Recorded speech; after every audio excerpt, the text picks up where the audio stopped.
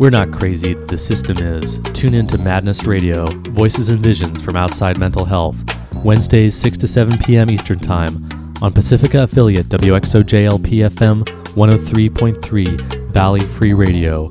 Produced by Freedom Center and the Icarus Project, streaming live, podcasting, and archived at madnessradio.net. Thanks for tuning in to Madness Radio. I'm your host, Will Hall. And today the topic is men and trauma, and we're interviewing Oryx Cohen. Oryx is the co-founder with me of the Freedom Center, and he's also the co-director of the new Recovery Learning Community in Western Mass, based in Holyoke, which is, well, he'll tell us a little bit about it, but it's a peer-run recovery center. Oryx was also, in 2006, he was nominated, he was a finalist for the American Association of People with Disabilities Leadership Award. So thanks for joining us today, Oryx Cohen. It's great to be here, Will. I'm laughing because we're doing this interview over the phone, but Oryx is actually in an office 2 doors down. And don't ask why, it's just a technical problem. I didn't have the right microphone for this interview. But so I know you've done a lot of work around men and trauma. You've given workshops and research, but I also know that you're a survivor yourself and have been in the mental health system. And maybe you can just start us off by kind of talking about men and trauma in the context of what brought you to this and why you're interested. Well, maybe the best way to start is with a definition of trauma. And we're going to define trauma here in a broader way. A lot of times in the trauma movement, it's defined solely as childhood sexual abuse and or physical abuse.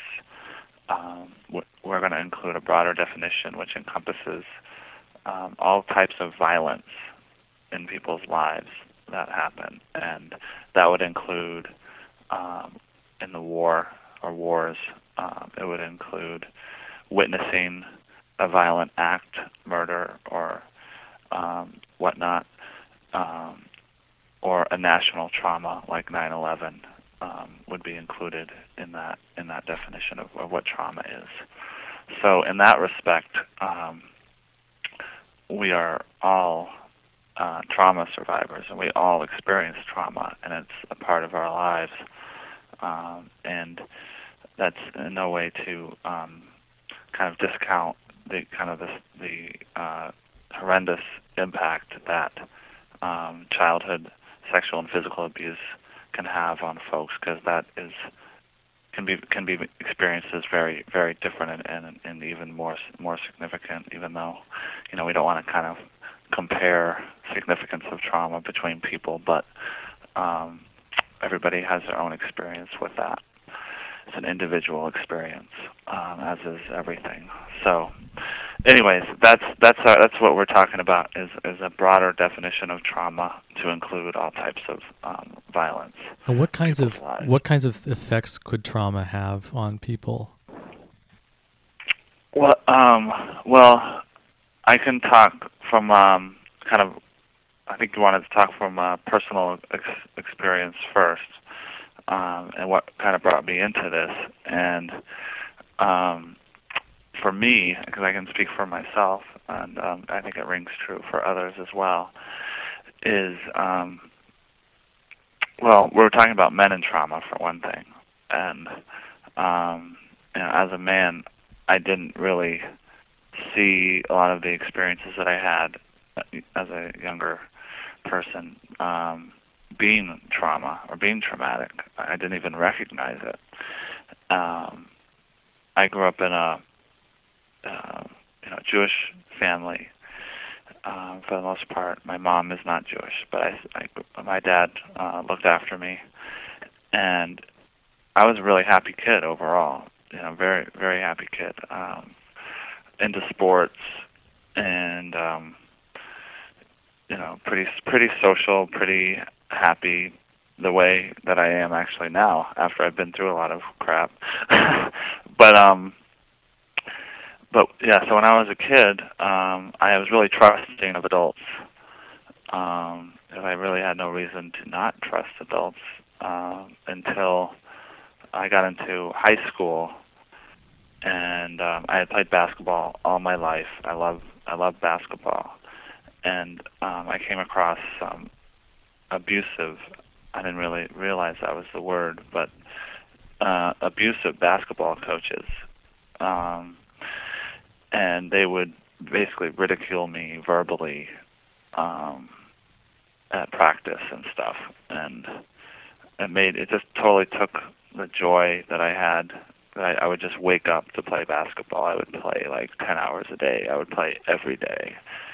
I just loved it. And then, having these coaches basically kind of single me out and kind of try to ridicule me in practice as a way to try to make me better. It's kind of like an army mentality or something. Just kind of broke me down, and I dreaded going to practice, and I started not to enjoy basketball anymore, and it was really hard. It was definitely, I would describe it as a traumatic experience, and I had used to look forward to getting up every day and be I was really a happy kid, and then I got in a bad space for quite a few years. And I had a bad relationship mixed in with that. And so the effect on me was that I lost pretty much all of my confidence through that experience, combined with other experiences. But I think that was the focal experience, was having this. I always looked up to my coaches when I was growing up, and I looked up to adults, and here they were telling me all these things bad about myself that I internalized. So I don't have the experience with physical or sexual abuse, but I have experience with verbal abuse, which can be very damaging. And there's a recent study that looked at verbal abuse versus physical abuse.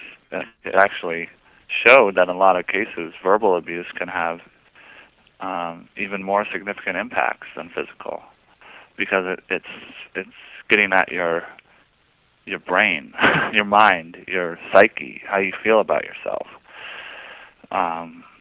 So that was really, really hard. And like I said, I didn't even recognize that as being traumatic or being abuse, because as a man, and we're talking about men and trauma, I think, and we're speaking in generalities, but as a man,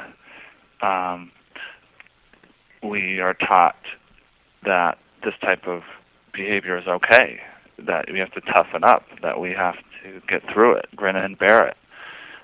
We don't talk about abuse in this way. So it was a while before I even recognized that I was a trauma survivor, and I was doing this work and getting involved in the trauma movement that kind of gave me that realization, and that was really powerful for me. Did you have lasting effects that went beyond just, when that happened with the basketball coaches? I mean, did it affect you for years afterwards? Oh, it affected me for years afterwards, and I think that's had a lot to do with why I ended up going manic later in my life, was that I had a lot of unresolved issues around this, and around confidence.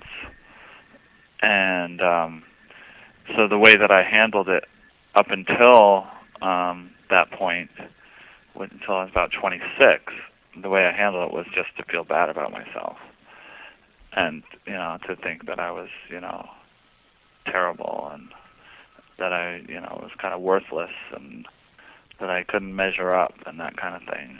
And I know this is I know it's a long story, but maybe can you tell us a little bit about the manic episode and how, because when we think of mania, I guess we kind of think of like this wild, high energy kind of state. Yeah. But you're saying it's connected to these really low negative feelings that you were having from yourself that were partly from the trauma that you experienced. Yeah, I think all of these experiences have meaning, and we make meaning for ourselves, and we kind of recontextualize what happened. And what society tells us is that we're sick and that they're kind of meaningless experiences. But I think we can integrate these experiences into our lives.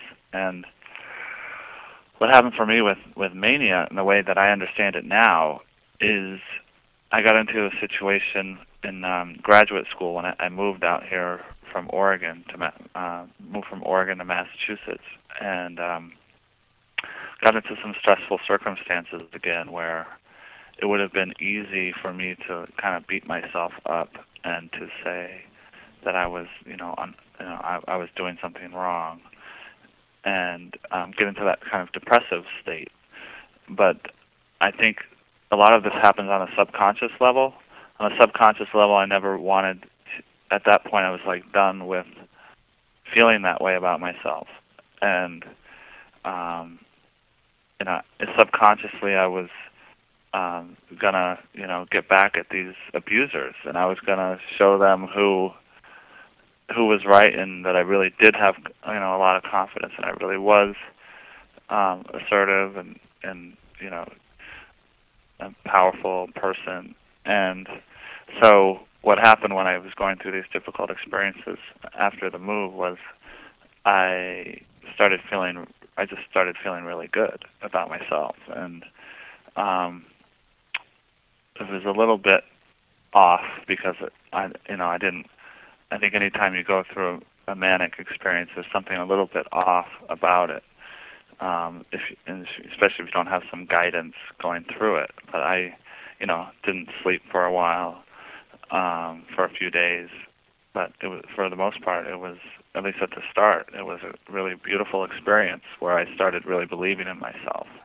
And I started believing in the beauty of the world and seeing how everything was connected. And it just blew me away. And I just kind of fell in love with that feeling, and I wanted more of it, and it kind of just like overtook me, which these states can do. Anytime you get into a really deep depressive state, it can just kind of take on a life of its own, and then you get stuck like in a black hole. Well, in the manic, you go the other direction, where you get stuck in this beautiful spiral upwards, but it's got to end somewhere. And so I ended up losing touch with physical reality, and my mind just went on its own little chase, and experienced different dimensions, and which I think there's some validity to that. But I definitely lost touch with physical reality, and to make a long story short, that's how I think that's related to the abuse, is my basically trying to subconsciously compensate for that, not wanting to feel depressed ever again, and going in the opposite direction. And I think for myself, it was a huge turning point for me, actually.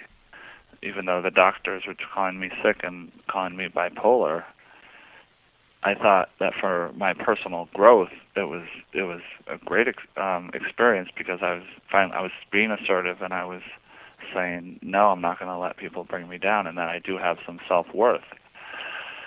So it got a little overblown, but and exaggerated, but I think overall it was a worthwhile experience. Well, it raises so many different questions. I mean, there's this whole question of mania. It seems like what gets called mania is often like it's people running away from something, and there's a painful, frightened, wounded core there, and then you kind of like create this giant expanded state as a way of getting away from that. And then there's the other thing that you brought up, which is spirituality, and your belief that some of the experiences and the things that you saw and felt and were inside of in those states have validity. And I'm just wondering, what do you think about that in terms of trauma? Maybe we're getting a little bit ahead of ourselves, but so far we've sort of described trauma as being a real negative thing. It's like this violence that happens to you. It's abuse. It's verbal abuse or physical abuse, sexual abuse. But what about this mysterious kind of connection with spirituality? I don't want to get too ahead of ourselves, but I'm just curious about what you think about that. Yeah, I think it's I don't know. I don't quite understand it. I don't know why it takes something kind of so bad or so that we feel is kind of evil to open up these gates to something beautiful or something that's, has a real deeper meaning and spiritual meaning. Is that a common? Maybe it takes. Go ahead. It seems to be pretty common. Seems to be pretty common, and maybe it just it doesn't have to, and it doesn't is by no way a justification for some of these terrible things that happen to people. It's not a justification at all. But I think that sometimes a traumatic event can kind of spark this awakening to something deeper than just kind of everyday blah, conformist experience. And I think there's ways to do this more thoughtfully, rather than causing so much pain in people's lives. There's definitely ways to do it more thoughtfully. A trauma to the body is, for example, is to starve yourself or to not drink water or to deprive yourself of sleep. That's a trauma to the body, and at the same time, that's a way that a lot of shamanistic cultures, Native American cultures, do that purposefully for a vision quest, and they have a guide, and they attribute real meaning to those experiences. And I think that's what was happening to me, was I was going through a vision quest, but I wasn't guided, and the trauma wasn't kind of voluntarily received. So in that case, people use, and I've used those experiences to kind of define my life. You use the visions that you have and the experiences that you have while you're in that state, and they have real deep meaning, and they define kind of who you are as a person. Yeah, because your whole life has kind of been shaped by that, and now your whole identity, and your career, and your work is all about that experience. Exactly. Right? It helped me find my path, and where it feels right, and it feels good to be doing the work that I'm doing. Yeah, it's like it's like an initiation into who you are, like an initiation into being a shaman or a healer or a spiritual practitioner. Often comes through trauma in different cultures. Yeah. But unfortunately, for a lot of people in our culture, I mean, it's very common to have these experiences even without significant trauma. I mean, it could be a move, or it could be something that sparks this awakening, or it could be just a realization about how sick the world is, and with all the wars going on and the inequality of wealth and the destruction of our environment. That it's very common for people, 15 to 25, to start having these experiences. And then what happens is they get trapped. A lot of them do get trapped in our psychiatric system, where they're told that they're sick, and then they're put on loads of meds. And sometimes that's like, it can stall someone's life development for years and years, and maybe their whole life. They become this over-medicated mental patient, and that happens over and over and over again, and our society allows it to happen. So what are some of the, sort of bringing it back to the focus of what we're trying to talk about, is what are some of the things that men in particular face in the whole context of dealing with trauma? Like, do you think it was harder for you to recover as a man going through that?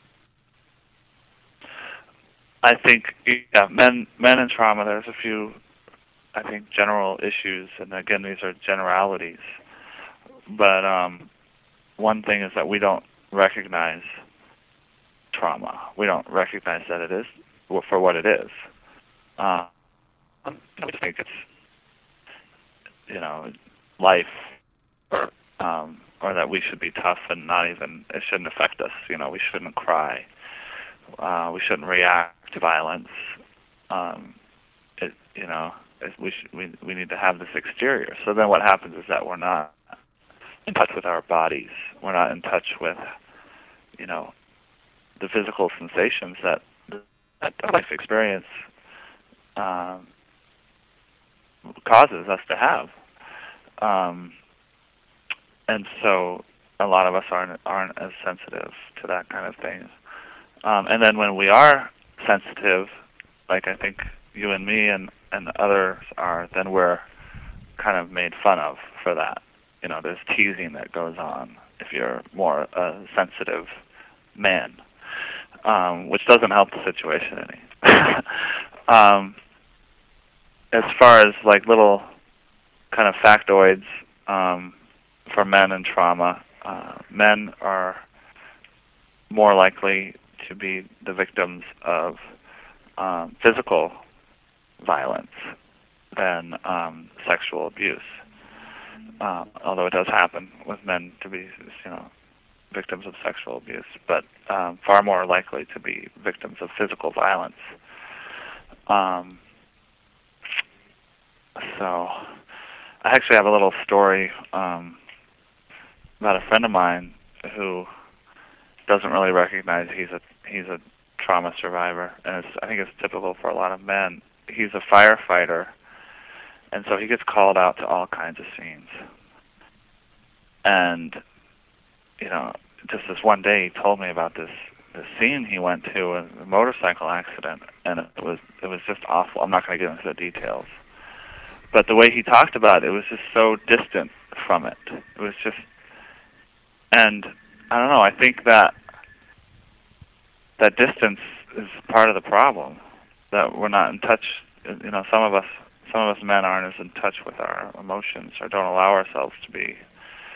That I think it can be an issue. I think there's maybe some positive points about it too. That kind of just get through it and go on with life. But I think that there's something missing there too. So those are a few of the major things to think about with men and trauma.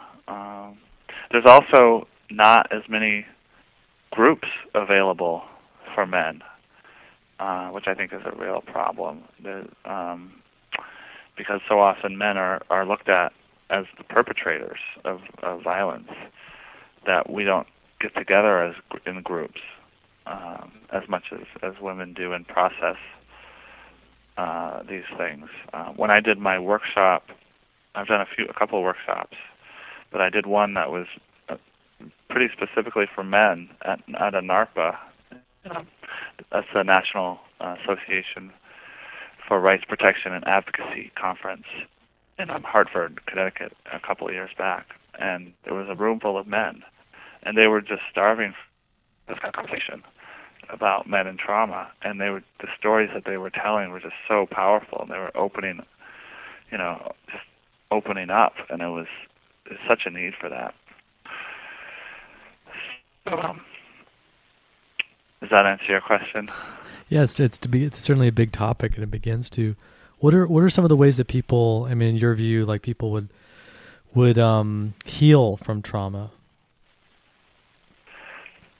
About healing from trauma? Yeah. You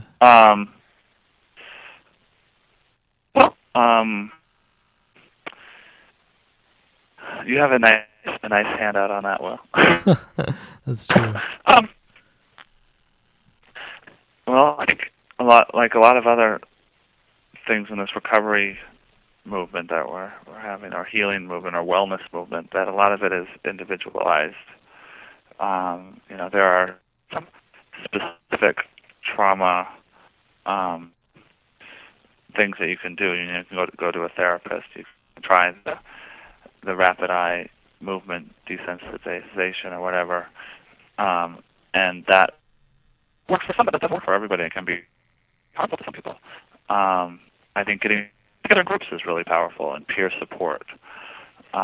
There's some models that are being started, that are being developed. One is called MTREM, which stands for Men Trauma Empowerment Model. And that information can be found on a handy-dandy website, which is www.communityconnectionsdc.org. That's DC as in District of Columbia. communityconnectionsdc.org in their publications section.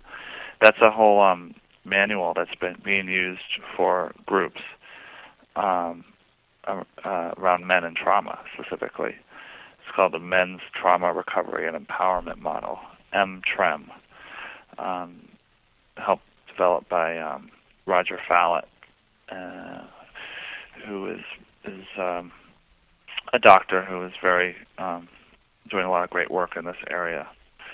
There's another model called the Atrium model, which was developed by Dusty Miller, which stands for Addictions, Trauma, and Recovery, and then a bunch of other things. But it's another trauma model that can be used in groups. So you might want to just look up Atrium, ATRIUM, and Google Dusty Miller to get more information about that. Those are some kind of trauma-specific groups that can be done. But I think peer support is just huge. Just knowing that other men have been through this, and healing usually happens very gradually. And first, becomes the recognition that you are a trauma survivor, and then that's and that it's not your fault. You're not responsible, and that you can do. There's a menu of things that you can do. Yoga works for some people. Meditation can work for some people. Acupuncture, grounding techniques that help get us back into our bodies and feeling grounded, because we tend to dissociate when something reminds us of the trauma or triggers the trauma. So grounding exercises can be very, very helpful, or focusing exercises. So all of these things can help. Working on diet and nutrition and exercise, and having friends, basically starting to understand what healthy relationships are about, because a lot of us trauma survivors are used to destructive, terrible relationships, and we don't know what a healthy relationship is. Some of us don't know what feeling happy is about. So we kind of have to learn how to do these new things.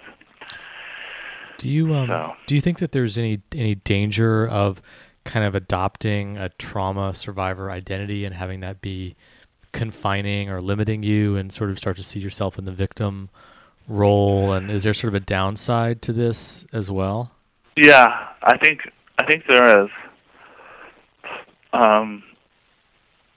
I think there is a downside. It brings in a big question of how do we define ourselves in this movement, especially the consumer survivor ex-patient movement. How do we define ourselves?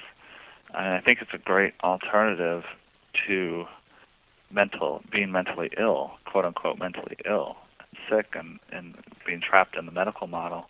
That is something inside you, that you're kind of defective brain chemistry. So I think as an alternative to that model, which I think is very harmful, the biological model is very harmful. So as an alternative to that, the trauma model is great. And I think, unfortunately, we live in a society where we have to have like models and people, these kind of frameworks that people can wrap their heads around. And I think the trauma model is much, much better in terms of saying, hey, well, most of us actually, 50 to 70%, kind of conservatively are survivors of childhood trauma in terms of physical or sexual abuse. then so let's just assume basically that we've gone through some type of trauma, and it's not, you know, it's not a chemical imbalance. Or maybe there's some biological things happening, you know, that our brains have been changed because, but it's not because, just that's not the answer right there. It's because something else happened, something else powerful happened to cause that change. And so in that respect, I think it's a lot more helpful, because you can kind of recover from that. You can heal from that trauma. But I think it is limiting because a lot of people don't identify themselves as trauma survivors. They say, "Hey, well, you know, it wasn't trauma for me. It was, you know, I'm just who I am, and this is who I am, and this is a valuable experience. It's labeled a certain way by other people in society, but this was a spiritual awakening that happened for me. It doesn't really have anything to do with trauma." So I think that if we limit ourselves to one model, it can be dangerous because then we exclude people. It makes the discussion a little more complicated, and you can't talk in sound bites, which is why a lot of people don't get it. But being a human is not a sound bite. So it's a lot of this is about being human, and we're complicated beings.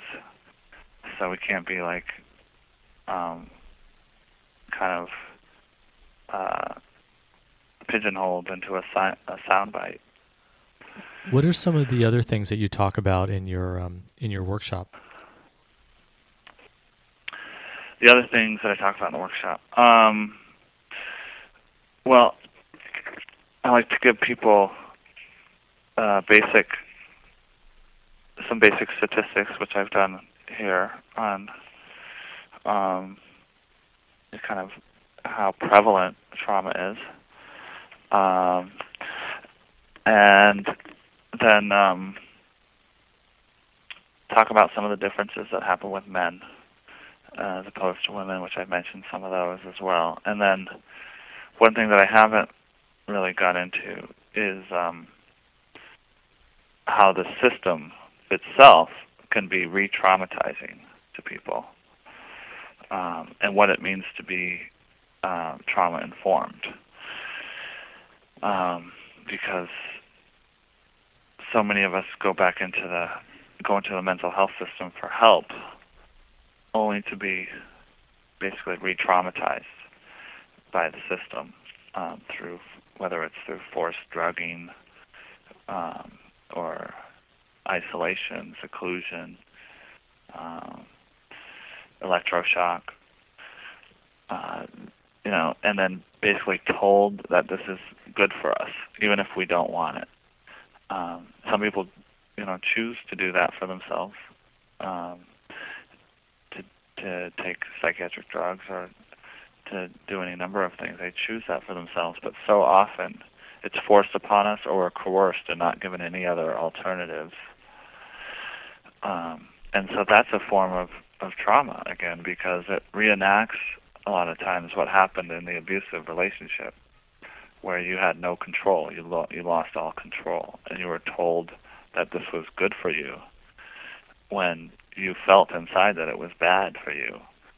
So again, and then now you're told you're crazy if you don't believe this is good for you. So it's a really kind of a messed up web that you get stuck in a lot of times in the system. So talk about re-traumatization. So just interrupt for a second. If you're just tuning in, this is Madness Radio, and we are talking with Oryx Cohen about men and trauma. Oryx is the co-founder of the Freedom Center and the co-director of the new recovery learning community in Western Massachusetts. So other things in your workshop? Yeah. Well, I think we're starting, the buzzword of trauma-informed is starting to get out there. But a lot of people don't really know what it means. So they say that they're trauma-informed when they're really not. It's kind of like the buzzword of recovery. now, where a lot of systems and providers are starting to talk recovery but not really understand what it is.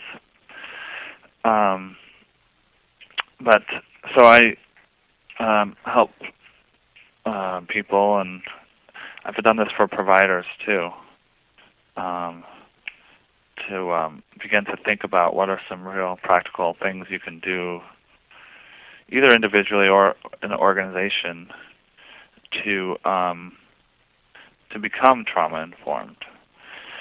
And I can list a few things. If Yeah, that absolutely. would be helpful. Well, one thing is to develop a policy statement that refers to the importance of trauma and the need to account for person's lived experience with trauma in service delivery if you're an organization. So to have a statement that's not tucked away in some binder somewhere, but like it's something that the organization basically lives by and shows the community, hey, this is our statement about trauma. We understand how prevalent it is, and we understand the importance of it, and we are working to become trauma informed. We're working to become more trauma informed, because I think we're always working. We can always do more in this area. We'll never say, hey, I'm totally trauma informed. It's a very complicated issue, and so we can always work to be better. So other things,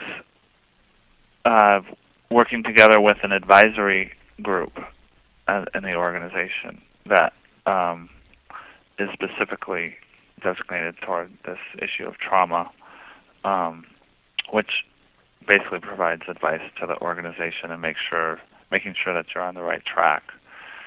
Another thing that an indicator of being trauma informed is that you basically walk in with the assumption that people in substance abuse, people in mental health that are coming to you are trauma survivors in some form. So it's not that you have to, necessarily focus on that issue, but for example, in a situation where someone is getting very agitated or freaked out because of something going on in the agency, a lot of times people will just say, oh man, this person's borderline, or this person's like, start diagnosing right away, when it could be something very simple that's trauma related. It could be it could be the lighting, it could be the way the room is set up, and these are the types of questions that you need to start asking people. It could be because they're sitting with the back to the doorway, which is not a good practice. Hang on a second. Hang on a second.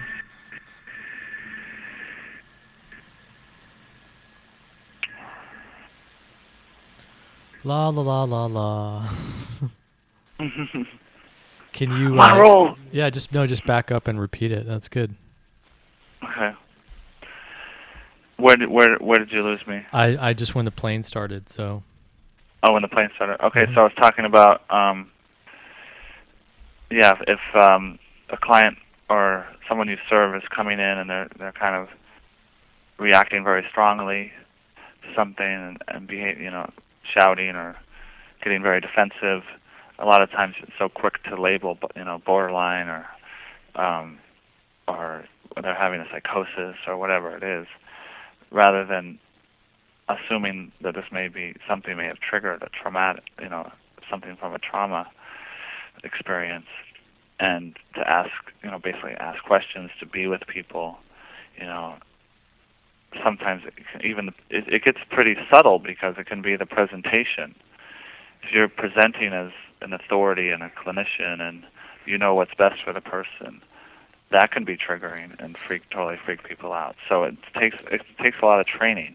So that's another thing that organizations can do, is that you're willing to attend trauma training and learn kind of a different way of interacting with people. where it's more asking questions and it's more, assuming that they're the expert. People are the expert on themselves. And it could be simple things within the environment, like I had mentioned earlier, the lighting, or how the room is set up, or if people are sitting with their back to a door, which can be a bad thing for trauma survivors. And other indicators that an organization is trauma-informed is that administrators make basic resources available in support of trauma-informed service modifications like I was talking about. So they're willing to notice changes need to be made to the environment and spend the money on that. Get the correct lighting. Make the place feng shui. Make it inviting.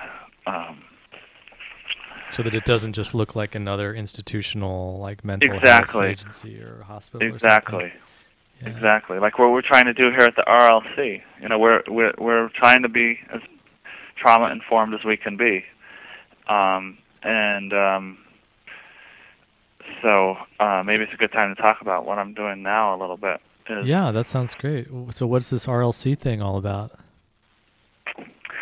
Well, it's called the Recovery Learning Community, and it's based on years of activism from the consumer survivor ex-patient movement to get some peer-run services funded by the state. And we're actually victorious in that. And this is the first year that we've had this recovery learning community in Massachusetts. It's in 3 different areas. We have one in Western Mass, and I'm a co-director with Sarah Davidow of this recovery learning community. And we're here today actually doing this interview. Will is in our computer lab. We have a resource center. It's a beautiful computer lab with a view of a park. And all kinds of cool programs on the computers there as a resource for people. It's all peer run. The focus is on recovery and wellness. And that's defined by the person again. We have a library at the center with all kinds of awesome books and magazines on recovery from a variety of perspectives, not only recovery, trauma, and substance use, and some fun books and videos, just because we need to relax and not think about this all the time and have fun. And then we're having groups, we're having activities here, yoga, having an art group doing a collage. It's called Soul Collage. Is going to be happening here. We're planning on having a Hearing Voices group, support group for people to have a peer group to talk about the experiences they're having. We want to have other peer support groups. We're going to have a movie night. And we're basically a network of all the peer-run organizations in Western Mass, which there aren't a whole lot of. The Freedom Center is probably the biggest and the most well-known and the most effective in Western Mass. But Freedom Center is a big part of the network, and there's other groups such as the Anchor House of Artists and the Women's Centers in Franklin County that are involved. So our job is to help support what's already going on and to find what's needed and to plug in where we can. And it's been really exciting so far, even though we're so brand new.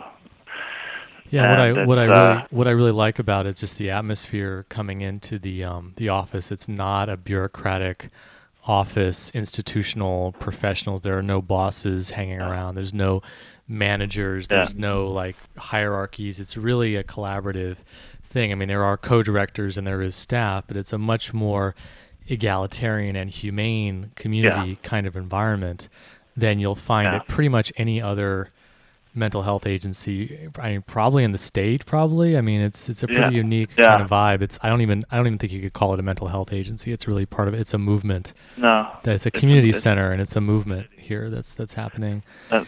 Yeah, the word community is really intentional. Is that we're trying to build community, and in the way we set up the space, we're trying to be as trauma informed as we can be, and make it more of a home-like environment. So we have beautiful couches. We have wonderful artwork that's up. Our decorator Janice Sorensen just did a fabulous job with it. Then we have kind of an open space where people can just hang out, with a refrigerator and eat and talk, and it's really casual. Yeah, I know that the Western Mass Department of Mental Health office where they have run. I mean, I know they have a consumer survivor ex-patient affairs office, and they have programs for ex-patients. Well, actually, they don't have that anymore. They don't. Oh, it's got abolished. Okay, well, I know that they did. Yeah. And the thing is that the entire office is in the old Northampton State Hospital building. Yeah. So I would get invitations to come to meetings, to come to events, and they would expect me to go into a building that has bars on the windows that is, and then I'm supposed to act like this is just normal. And of course, if I'm going to say anything about it, oh, you're being too sensitive, or you're being too political, or that's really dogmatic. But no, actually, it's real. Institutional violence is real, and the memories are real. And so Oryx you're talking a lot about the environments that we're in and being aware of things like lighting, but this is really a big part of what being a psychiatric survivor is about, is having those memories of that institutional confinement constantly haunting you. And if you want to get services or you want to get help, you don't want to go into some place that reminds you of how it used to be when you were locked up. And I think that if people might be hesitant about the recovery learning community, but I encourage you to just come and check it out, and you'll realize that this is not another pharmaceutical / mental health system front posing as recovery. This is a different kind of thing. It's a real authentic effort at healing and recovery. And I think it's going to be, I mean, maybe you can tell me this, but do you think this is really going to be like a pioneer for the rest of the state and the rest of the country for the way that these kinds of programs ought to be created and run? I hope so. Yeah, we're really trying to do it ground up, grassroots. See what people are missing in their lives, and try to help do it. We don't have a lot of time, but can you talk about the guiding council, because I think that's a really remarkable process that the recovery learning community went through to come into existence. So tell us about that. The guiding council was formed with the help of Empower, which is our statewide consumer survivor organization, and people are starving for this type of thing, and the Guiding Council is basically a group of consumer survivors who came together to guide this process of developing the recovery learning community. And we had, probably 60 people in total be a part of it. There's 25 regulars who are part of this Guiding Council. So it's an active council, and they have really shaped what we're all about. We don't do anything major without their approval. Like, they basically helped us pick the spot where we're in now is with the Resource Connection Center. So it's helped us form the direction. Yeah, it's run democratically and helped hiring. I mean, everything.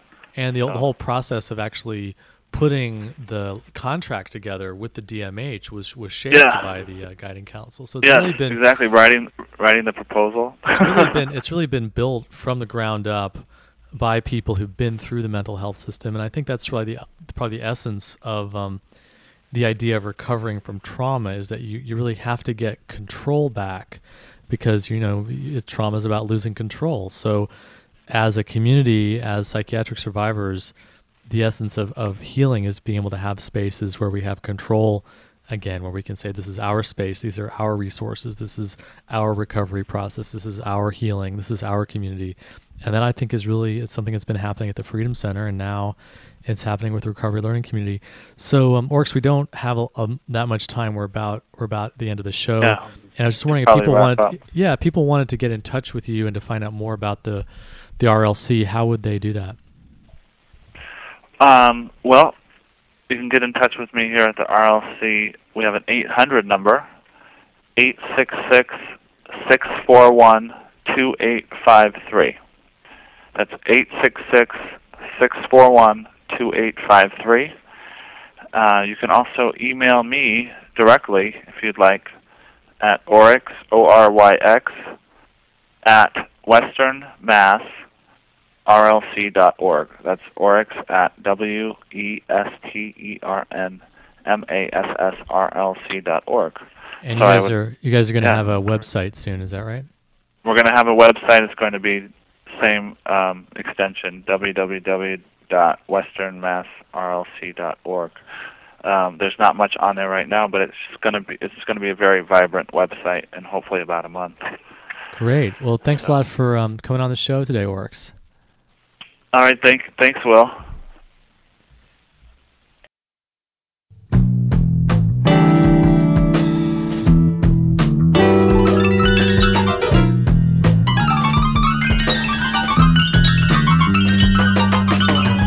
You've been listening to Madness Radio, Voices and Visions from Outside Mental Health.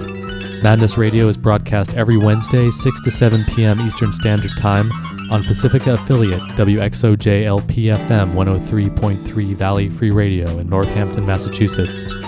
For our live internet stream, podcasting, show archives, and more, visit madnessradio.net. Madness Radio is co-produced by Freedom Center and the Icarus Project. For more information, check out freedom-center.org and theicarusproject.net. For more mental health radio, listen to the News Hour from mindfreedom.org, Wednesdays, 4 p.m. Eastern Standard Time. If you have an idea for a story or guest on Madness Radio, or you just want to share what's in your head, contact us at radio@madnessradio.net.